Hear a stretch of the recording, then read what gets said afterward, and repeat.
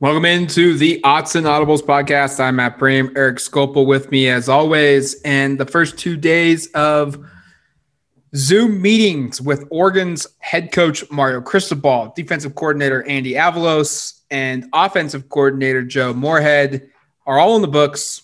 We've learned a ton in 2 days about the Oregon football program, and we're going to break it all down here on this edition of the Odds and Audibles podcast. First, we do that. We want to remind you guys you can support the podcast in a couple of ways. First, the most impactful way is by subscribing to duckterritory.com, part of the 24/7 Sports Network. 1 month for $1. Your first month, $1. All it takes for you to jump in for a VIP membership, and then it goes to $9.95 thereafter that. We also have an annual rate of $75.18 billed one time. Save over $3 per month compared to the month rate. Inside scoop on the Oregon Ducks, expert analysis and opinion. Read all the content across the 24/7 Sports Network. Access to insiders across the country and here locally within the Oregon football program, Oregon basketball program, Oregon athletics in general. Eric Skopel, Kevin Wade, myself, Matt Prehm. Exclusive recruiting coverage. All right, Eric. I should note the second way to support the podcast, if you can't monetarily do it, you can go out and you can give us a 5-star review rating, 4-star review rating. We like those reviews on iTunes, Stitcher, Google, Spotify, whatever you use to listen to the podcast. And you can also subscribe to the podcast for free through those platforms as well. Eric, we were just discussing a little bit about the last 2 days and the Zoom meetings, and it's a little bit different this time. It's a little different for everybody. Very different. Pulling back the curtain here a little bit to give you a glimpse of what a typical normal year is like. Eric and I go watch football practice at Oregon. We are typically inside practice for, 40 minutes or so, and we learn a lot of information. We come out, we do a little report, and then after practice is over, we speak with the head coach or maybe one of the coordinators or an assistant coach, some players, and then we go on our way. This year is a little bit different because of COVID-19. We don't get to go into football practice right now, so we don't get to watch. So we're having to trust a little bit about what the coaches are telling us. Don't necessarily think they're going to lie, but they might leave a couple key details out, and that's going to be up to us to find out what they're leaving out or what the true full bigger picture story is. And then instead of being face-to-face with interviews, it's through Zoom. The coaches sit down in the press conference room with a computer and TV in front of them, and we're on the other end digitally. And it's a little bit of back and forth. It's a little bit different. The second time, I think, was a little bit smoother than the first from everyone's perspective. And it's going to get some getting used to, no doubt about it. But nonetheless, we've still learned a ton about this Oregon football program. And I think, Eric, for me, the most important one is Cristobal echoed it, and Moorhead and Avalos tipped their caps to it, is that this team has been able to get through Zoom meeting after Zoom meeting, socially distanced walkthrough meetings, in the summertime and leading up to the return of college football for the Pac-12, and now 2 practices in, so that they feel confident in that the playbook is installed. And Cristobal did note that, we're rusty. We haven't gone full speed against somebody, and now we are. So there's obviously going to be that rust. But the understanding of what you're doing and why you're doing that play or that scheme or what have you is understood. Now it's just how well can you get it there. I think that's a pretty big revelation from Oregon's coaching staff. Yeah, I've gone back and forth between being super impressed and honest and surprised the first time when Cristobal said that they had the entire offense in, to now, not that I'm not impressed, but being like they did have all of this opportunity to go through these Zoom meetings, and it is now mid-October, which is when you were typically 5-6 games into a college football season. So from like a time perspective, I know it's very different. I guess it does sort of make some sense that they are further along than we would typically expect going into a fall camp in terms of offensive and defensive installation.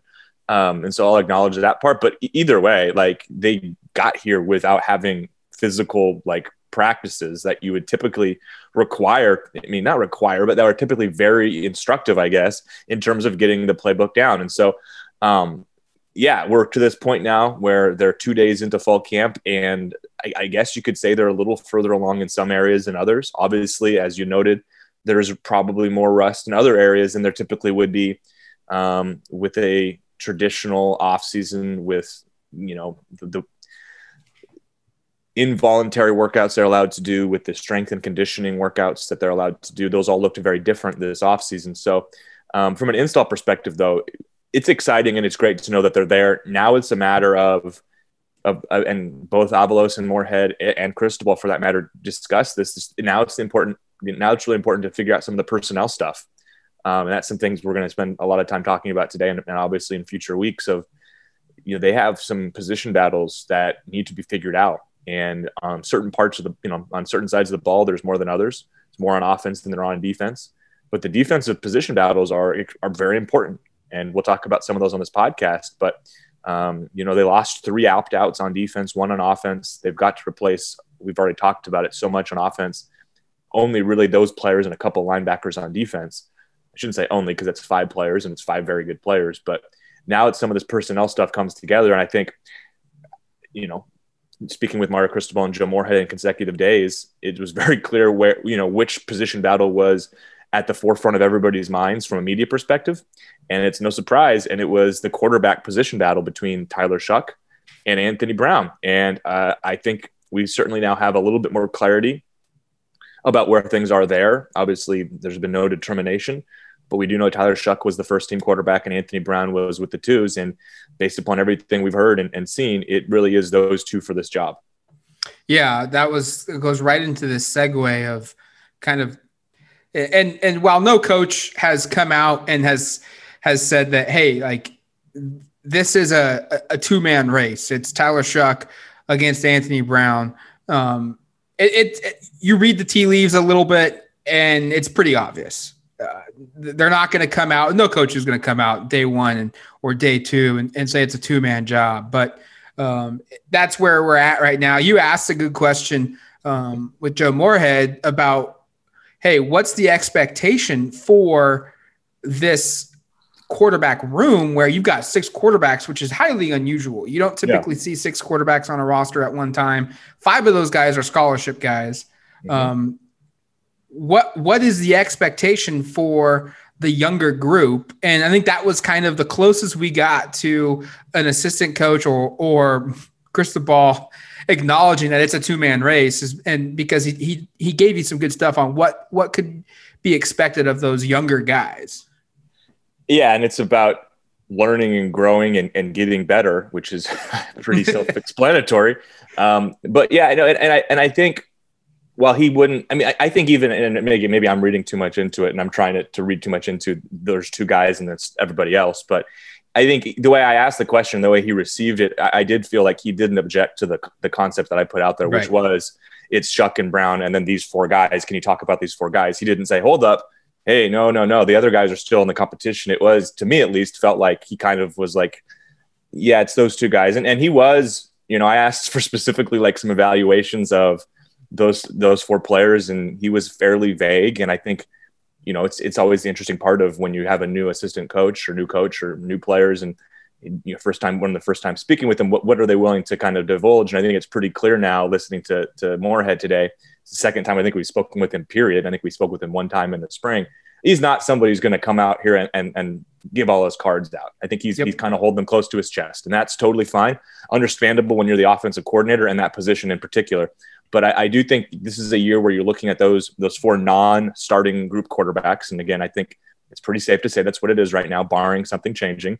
That those guys, this is a year where they're trying to get the most out of them and try to figure out kind of what they have there. Because as he acknowledged numerous times, like, he's barely gotten a chance to see any of these guys do anything aside from throwing in shorts and t-shirts. I mean, I don't even know. They didn't do I think they might've done maybe 1 padded practice in the spring. They haven't done a single padded practice in the fall. There's a ton still to figure out, even at quarterback, and even with those 2 guys at top the depth chart, in my opinion. Yeah, I look at Moorhead in particular. You asked him about the younger guys. Kevin Wade on duckterritory.com, he asked about the tight end position group. And Moorhead both times kind of didn't really come forward and acknowledge anybody. He said it's 2 practices in. There's too much to to know yet to make a firm decision of who's leading or what's an assessment type deal. Right. He keeps things really close to the vest. It's going to be interesting. I think when he does maybe tip his hand a little bit one way or the other, that should really tell us some stuff because he doesn't really do it all that often. On the other side of the football, defensively, we spoke with Andy Avalos, the defensive coordinator, and you got a good question in on the nickelback spot. And that's where Javon Holland played almost exclusively last year. And with Holland opting out of the 2020 football season and going pro, Oregon's got a big hole now within their defense. It was a position that was highly important, highly impactful, highly productive within Andy Avalos' year 1 defense. And they now have to replace a potential first-round draft pick, and we got some good feedback there as well. Yeah, I was happy with at least some of this information. And again, we typically would have this from being in practice and just watching who's with which position groups, but we don't have that opportunity right now. And so we're again, as Matt said earlier in the podcast, we're basically taking the coaches, what they say at face value and just trusting that that's accurate. We can, of course, independently try to confirm or do whatever we can with that information. But what he did say was, and I think this is notable in terms of who can contend for that, Jamal Hill is who's been running with the ones. And that's something that's been reported. I know Rob Mosley reported that the last couple of days. But the other part that was interesting was just what other players might fit into that group. And he said it's a natural transition from the field safety group. That's the position that like Verone McKinley, Bennett Williams, Jordan Happel, who's the recent Boise State grad transfer. And there were some interesting comments that Avalos made about him as a player who he coached previously with the Broncos. But he said that those field safeties, the guys I just mentioned, are natural fits to kind of transition and do a little bit of nickel and a little bit of safety. He also mentioned, and this was when I think I was a little surprised back, but that he said Nick Pickett, let me just make sure I have the full quote here, but that Nick Pickett has gotten a tremendous amount of work over there as well. And that was a name that I don't think either of us had mentioned as possible candidates there. I know we had mentioned Verone, obviously. Happel wasn't with the team when we were running through things. And we mentioned Bennett, but kind of not in great detail. But Nick Pickett's name being kind of tossed in there. And I don't know if that's more from a depth perspective or if that's a legitimate, like he might end up being the first team nickel this year. But either way, we now, at least to me, I think you got a better, I feel like I've got a better grasp on who the contenders are there. I think Jamal Hill is who they want it to be. I kind of think it's sort of similar to the quarterback position where it's like, if Jamal Hill can play this position, it's great. Like, and if Tyler Shuck can be the quarterback, that's great. But if it's not Jamal Hill, it's going to be one of these other 4 guys that I just ran through. And the interesting thing will be the musical chairs that maybe gets played if it's not Jamal Hill. And as we talked about this before, and it's one of these guys who would be starting at safety, you then have to reassess some other things. And one of the note really quickly before we move on, Avalos did note that Jamal Hill will also be getting some practice reps at the field safety place. They're going to try to cross-train him too. Obviously, with the weird nature of this and the possibility of having a bunch of inactives due to COVID or what have you this year, they want to have everybody playing every position. But I did think that was notable of like, so let's say Jamal Hill doesn't win the nickel job. Like maybe he's then in line to play some field safety, maybe not as a starter, but be a main reserve and a guy you see out there a lot. So I kind of came away from that just feeling like we have a little better idea of what that position group looks like. Yeah, without a doubt, I think we're going to see – we saw it last year a little bit, but I think we're going to see it more and more, especially now with COVID too, of cross-training. Yep. I think Oregon's defensive secondary, they try to at least have multiple guys be able to play more than one position. Verone McKinley, we know that he can play basically every position in the secondary. He's maybe one of the most versatile, valuable guys there, and maybe Jamal Hill is turning into that as well. I mean, I'm that's where I'm really expanding upon what Avalos said and just speculating, but. Maybe they're trying to find guys that can play 1, 2, 3, or 4 positions so that if something does happen, whether it's injury or COVID related, they can get keep their best players out on the football field. There has been some position changes, and we did get some updates on some health of the team. I think the least shocking position change is Dawood Davis, and he is listed at both DB and at receiver. It's essentially what he's done in his entire career here at the University of Oregon. Redshirt junior from Florida. I was going to say that should be his position on the roster every year. I don't know. Yes. Just don't pick one. It's like he's one or the other. We don't know. Yeah, he is back to doing double duty. I imagine it's because of the departures of the cornerback and safety positions. Scholarship numbers are a little thin at cornerback in particular. So having Dawood Davis being able to play both for depth purposes will be there. Maybe the most surprising one is true freshman Jalen Smith has volunteered himself to go over to the offensive line after signing with Oregon as a defensive lineman to play tackle. His number has changed to a number in the 50s, I believe, and 53. To represent the fact that he is playing on the offensive line now. And Cristobal did hammer home that, hey, this is a temporary position change. His future with the program is at defensive line, but he volunteered it. I think the biggest thing I took away from that, Eric, is I'm going to ask Cristobal when he comes up next for media interviews was what's prompted the change, because they've signed a lot of linemen the last few years. How did the depth at the position get to a point where they needed to bring a defensive lineman over to the offensive line?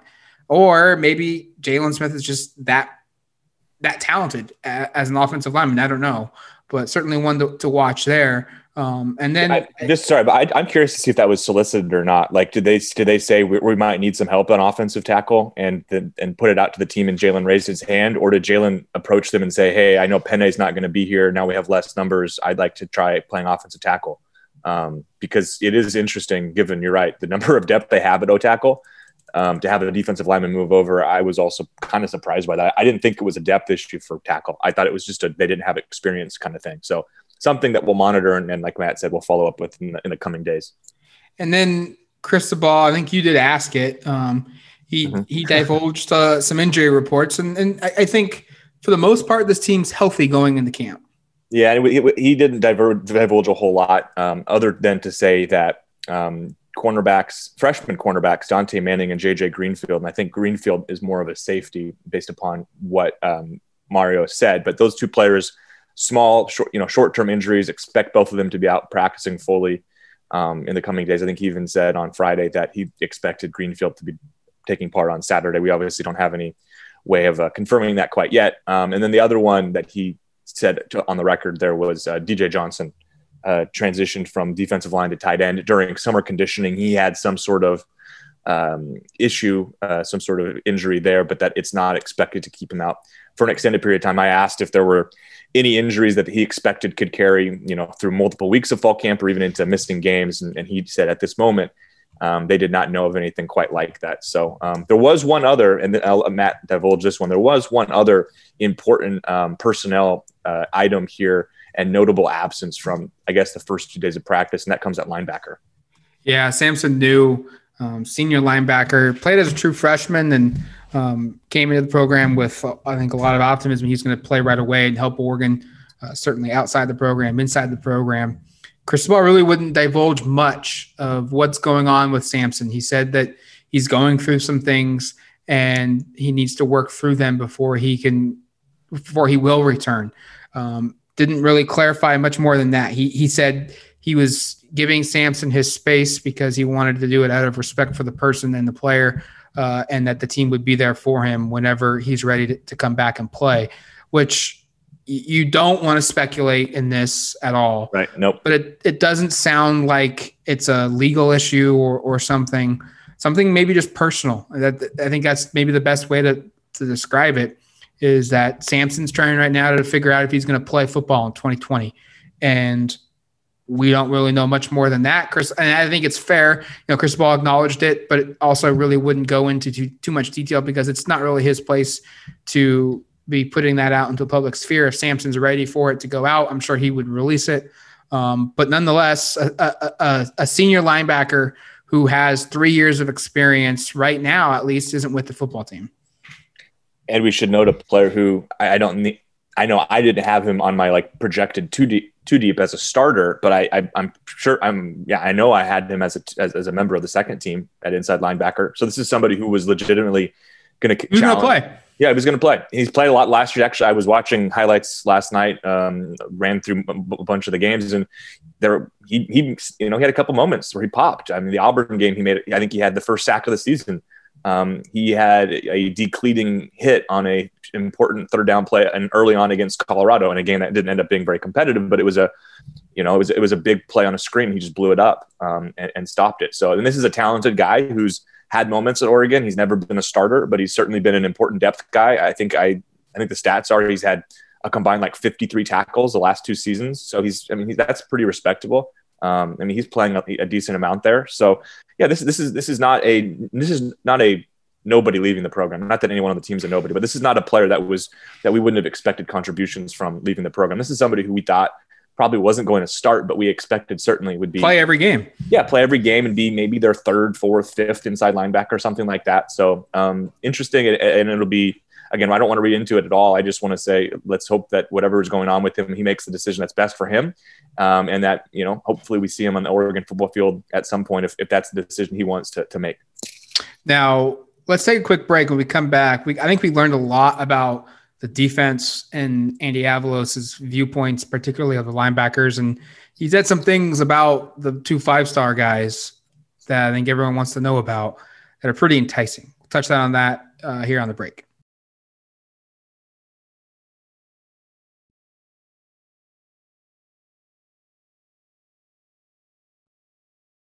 All right, welcome back to the Odds and Audibles podcast. I'm Matt Pramer, Eric Scopel with me as always, and we teased it.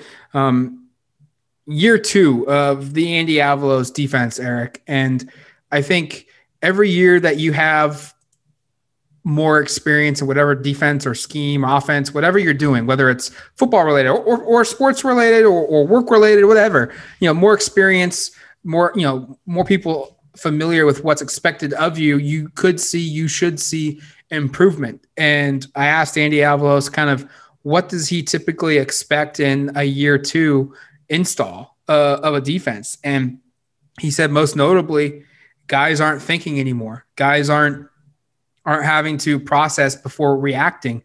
They're just reacting. And obviously the freshmen, the newcomers, they're going to go through the typical, processing, adjustments. But for the most part, the defense no longer will be worried about, installing. That's all basically done. The program as a whole defensively understands what's expected of them. And they now can get to, scheming and maybe making little nuance changes to what they do and position changes and expanding on roles and tweaking things here and tweaking things there for what best fits their personnel.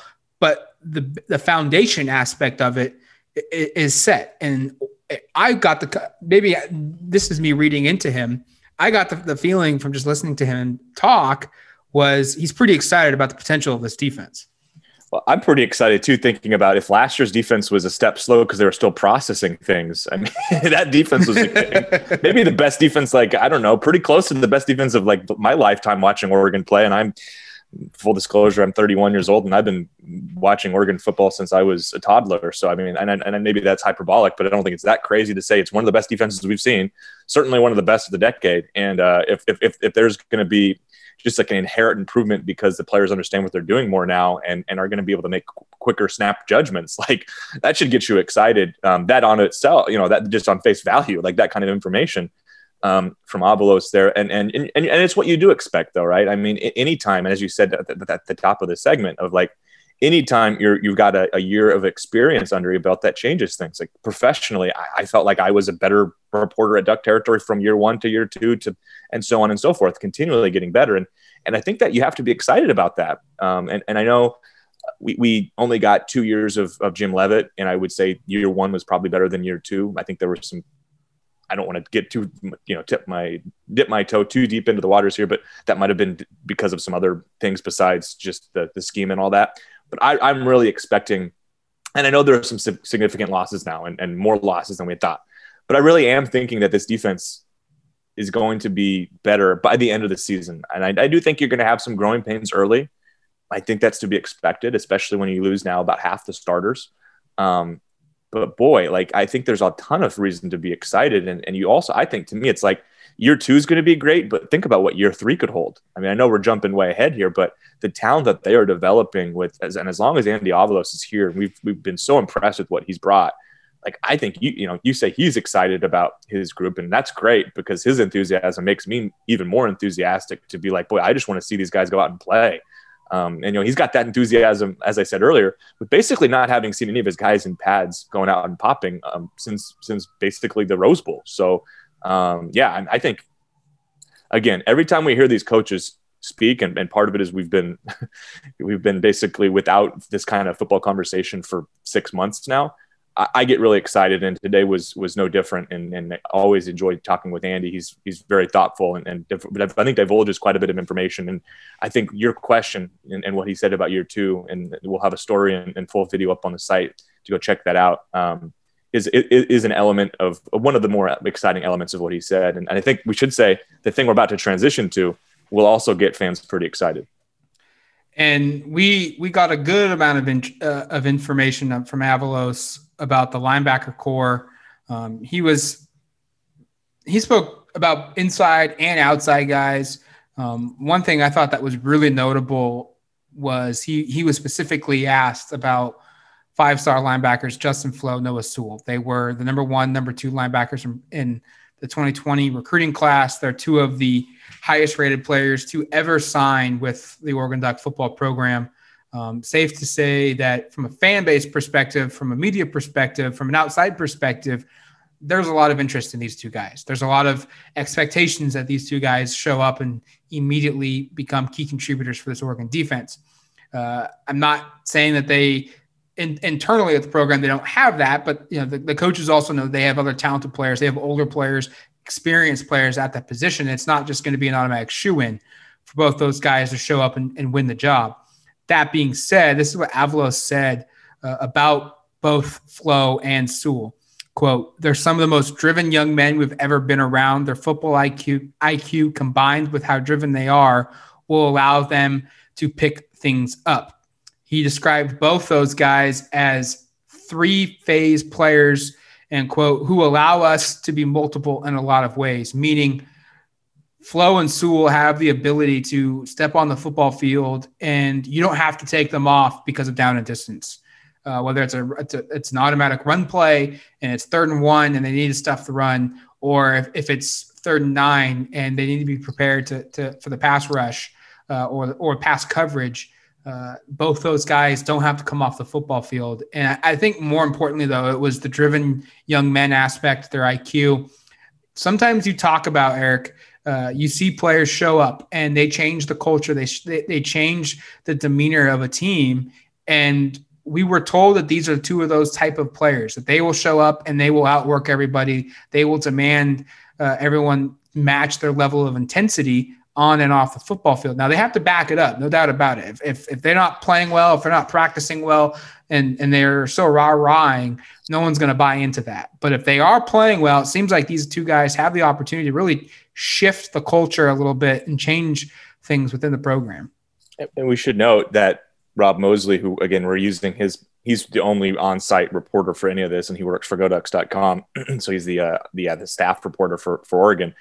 Did divulge that Sewell and Flo got run together with the second team defense on Saturday. So that's today. That's pretty quick for them to be out there with the 2s. I mean, and I know it's not like stunning because I think Kayvon last year was pretty quickly working with the 2s as well. I think Mikhail was as well. I mean, so you get these highly rated guys and they pretty quickly are going to assert themselves and at least put them in a position to at least work with the first or second unit.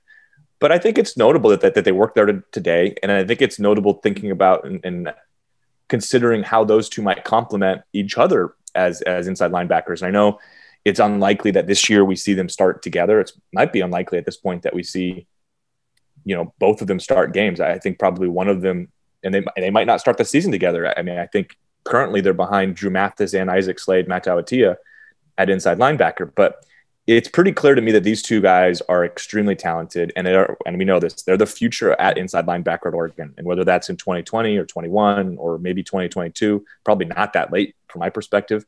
They're going to be key contributors and starters on this defense, and so to see them working together already on the second team, I kind of wonder if that was intentional from Cristobal and Andy Avalos and Ken Wilson and all of these defensive coaches of like, we want to see these guys working together with the second unit, kind of see how they complement each other and look. So it's exciting.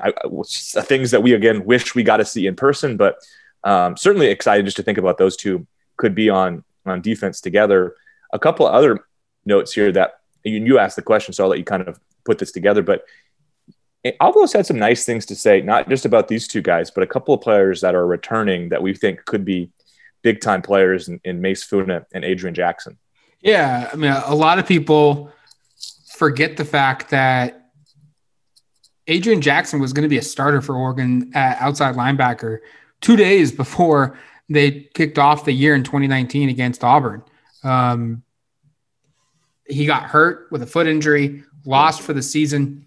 And I asked Avalos just kind of what the expectation is for him. And he didn't come out and say he's the starter, but he came out and threw some big time praise. And Avalos is a guy a lot like Moorhead. He is not going to single out a guy unless he feels very confident and that player can handle that public praise. Avalos is very, very reserved with coming out and showering a guy with praise. And he came forward and said that the program is jacked to have Ajax. That's what his nickname is.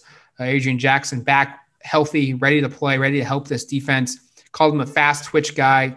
Said that he's a very rare linebacker and that does a lot of special things for this defense, and that his impact will be felt because of how he can play and what he could do. And he noted that they could be bouncing him around. And I think, Eric, seeing Adrian Jackson, I think that's kind of what was expected of him when he was recruited out of Colorado for the Ducks, was that he has the capabilities because he's athletic enough, he's big enough, and he's smart enough that he could play inside or out at this level. He's a high school safety too. We should note that, and extremely explosive. And I mean, we've said this before about him, just that he's, I think, the fastest and probably most athletic linebacker on the team. I don't think there's going to be a whole lot of opposition to that. And I'm sure there are players that are somewhat comparable, but I think he will, if he's the player that he was when he first got to Oregon. And you remember back in 2018 as a true freshman, I think he started a couple games. He looked good out there. And I know his statistical contributions aren't like off the, aren't incredible, but like he was a very capable player early on in his career. And I'll be curious to see kind of where he fits in this year. I think he's a weapon for them, whether it's inside or outside. And you think about what it means to have a guy with his size and his combination of speed. I mean, I don't know what he runs now, but I mean, I think he was a sub 11, 100 meter guy out of high school in Colorado. I think he ran like 10.7 or 10.9. So, I mean, this is a fast athletic kid at 230, 235. The upside is huge for him. And I still go back to the first time, and I part of the reason I go back to that, I asked the question, I asked Troy Dye during 2018, kind of what he saw out of Adrian Jackson. I still remember he called him, I think it was a phenomenal beast, which I thought was a pretty apt way of describing kind of a young player. But I mean, he's kind of had some expectations on him for a while, and he missed all of last season. And like you said, he kind of gets forgotten there. And then Oregon goes out and brings in, literally the two best linebackers in the country from a prep recruiting perspective in Flo and Sewell. And I think Jackson kind of gets forgotten about. And this guy's a redshirt sophomore who, in theory, has 3 or 4 more years left of the program to just be a stud. And I'm excited to see him out there. And I'm excited to see how Andy Avalos chooses to utilize his talents, because I do think he's somebody, especially on like passing downs, like he kind of has to be out there from my perspective. And then I also brought up Mace Funa.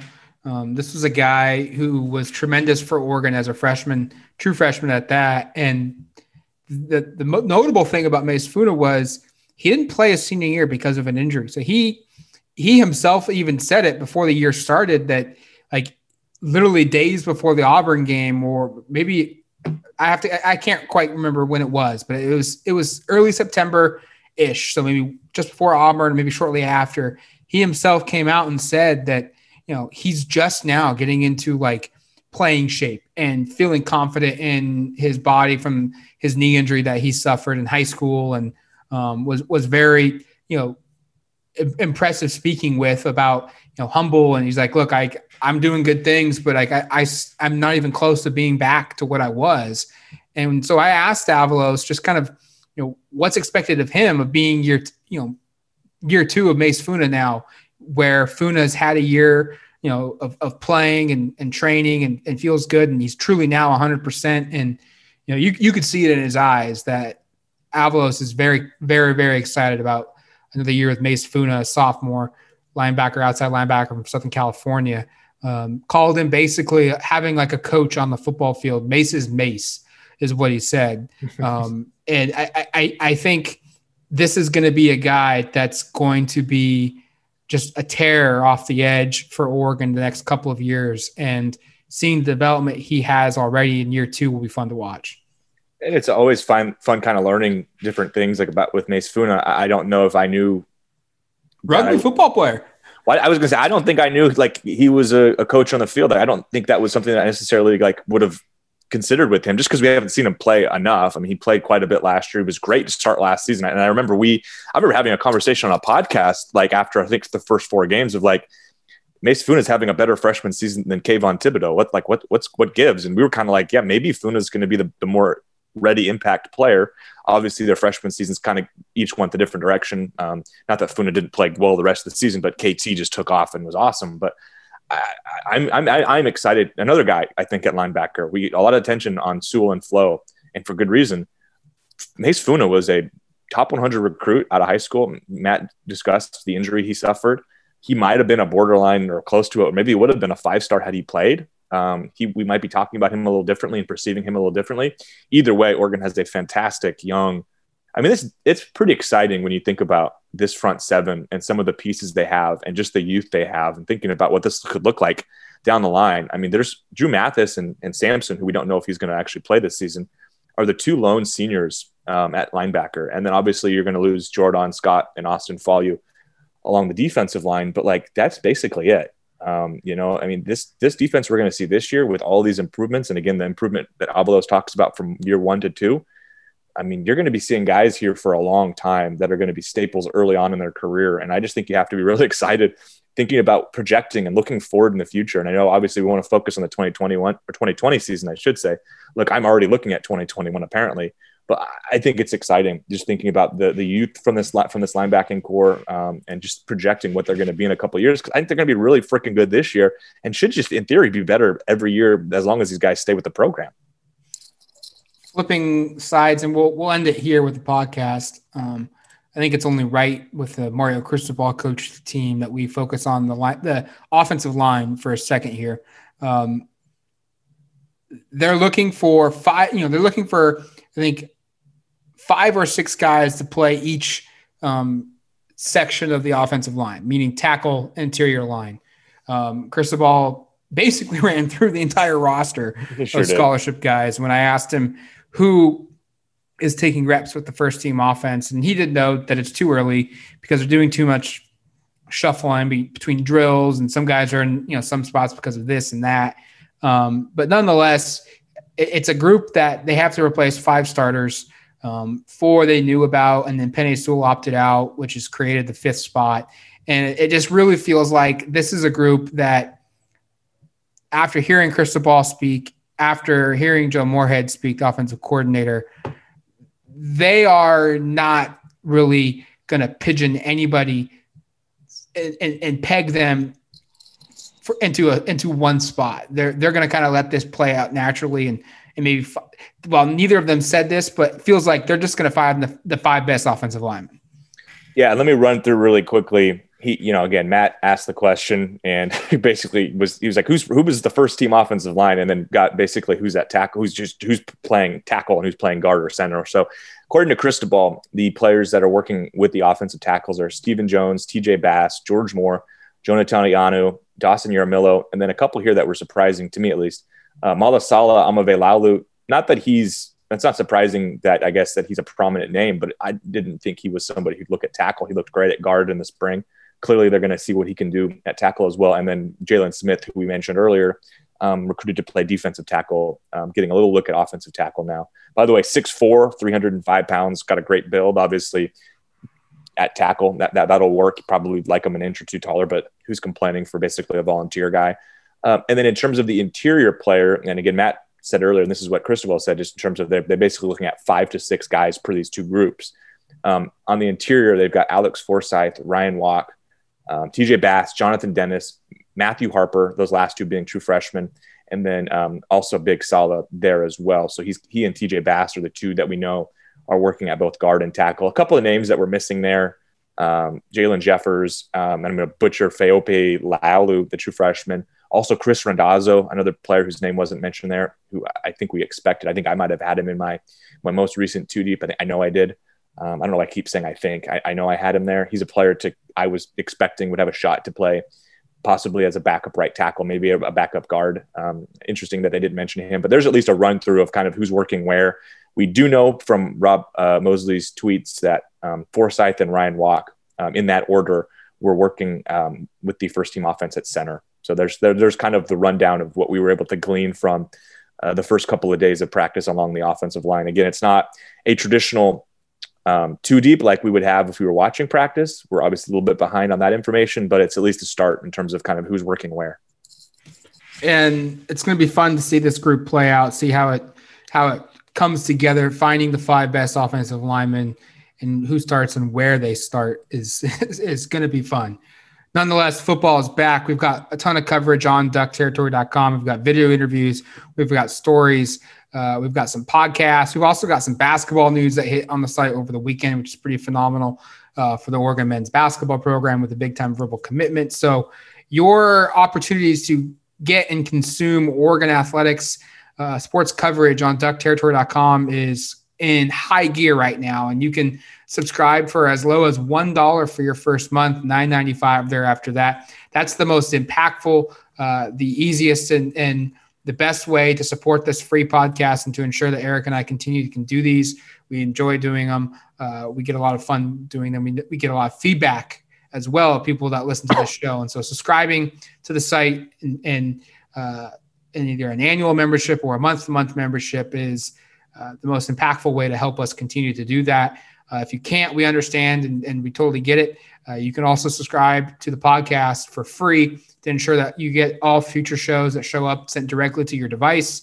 You can also give us a review, which helps us get more eyeballs on the show as well. So for Eric Skopil, I'm Matt Prehm. You've been listening to the Odds and Autos podcast. Talk to you later, folks.